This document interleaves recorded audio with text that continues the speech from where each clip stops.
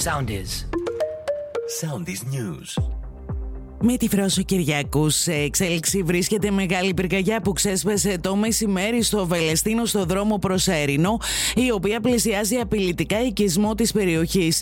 Οι κάτοικοι των χωριών Άγιος Γιώργιος, Βελεστίνο και Σέσκλο έλαβαν προειδοποιητικό μήνυμα από το 112. Παράλληλα κλειστή είναι η Εθνική Αθηνών Θεσσαλονίκης. Φωτιά και στη βόρεια πλευρά της Λαμίας σε δασική περιοχή με χαμηλή βλάστηση. Η φωτιά πήρε αμέσως διαστάσεις καθώς ισχυροί άνεμοι πνέουν στην περιοχή. Το μέτωπο της φωτιάς κατευθύνεται ανατολικά κοντά σε σπίτια, ενώ έχει επεκταθεί και δυτικά προς το κάστρο της Λαμίας. Αμέσως αποφασίστηκε η εκένωση των σπιτιών στην περιοχή Αφανού της Λαμίας. Μάχη με τις αναζωπυρώσεις και στη Ρόδο το νησί κηρύχθηκε σε κατάσταση έκτακτης ανάγκης, καθώς οι φωτιές συνεχίζουν να καίνε για ένατη μέρα.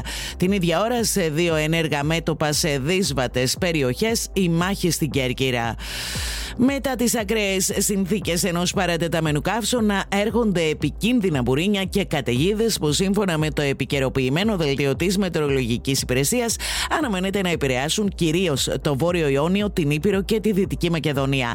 Αύριο σημαντική πτώση της θερμοκρασίας αναμένεται σε όλη τη χώρα με ισχυρούς βόρειους βορειοδυτικούς ανέμους. Ακολουθήστε μας στο Soundis, στο Spotify, στο Apple Podcasts και στο Google Podcasts.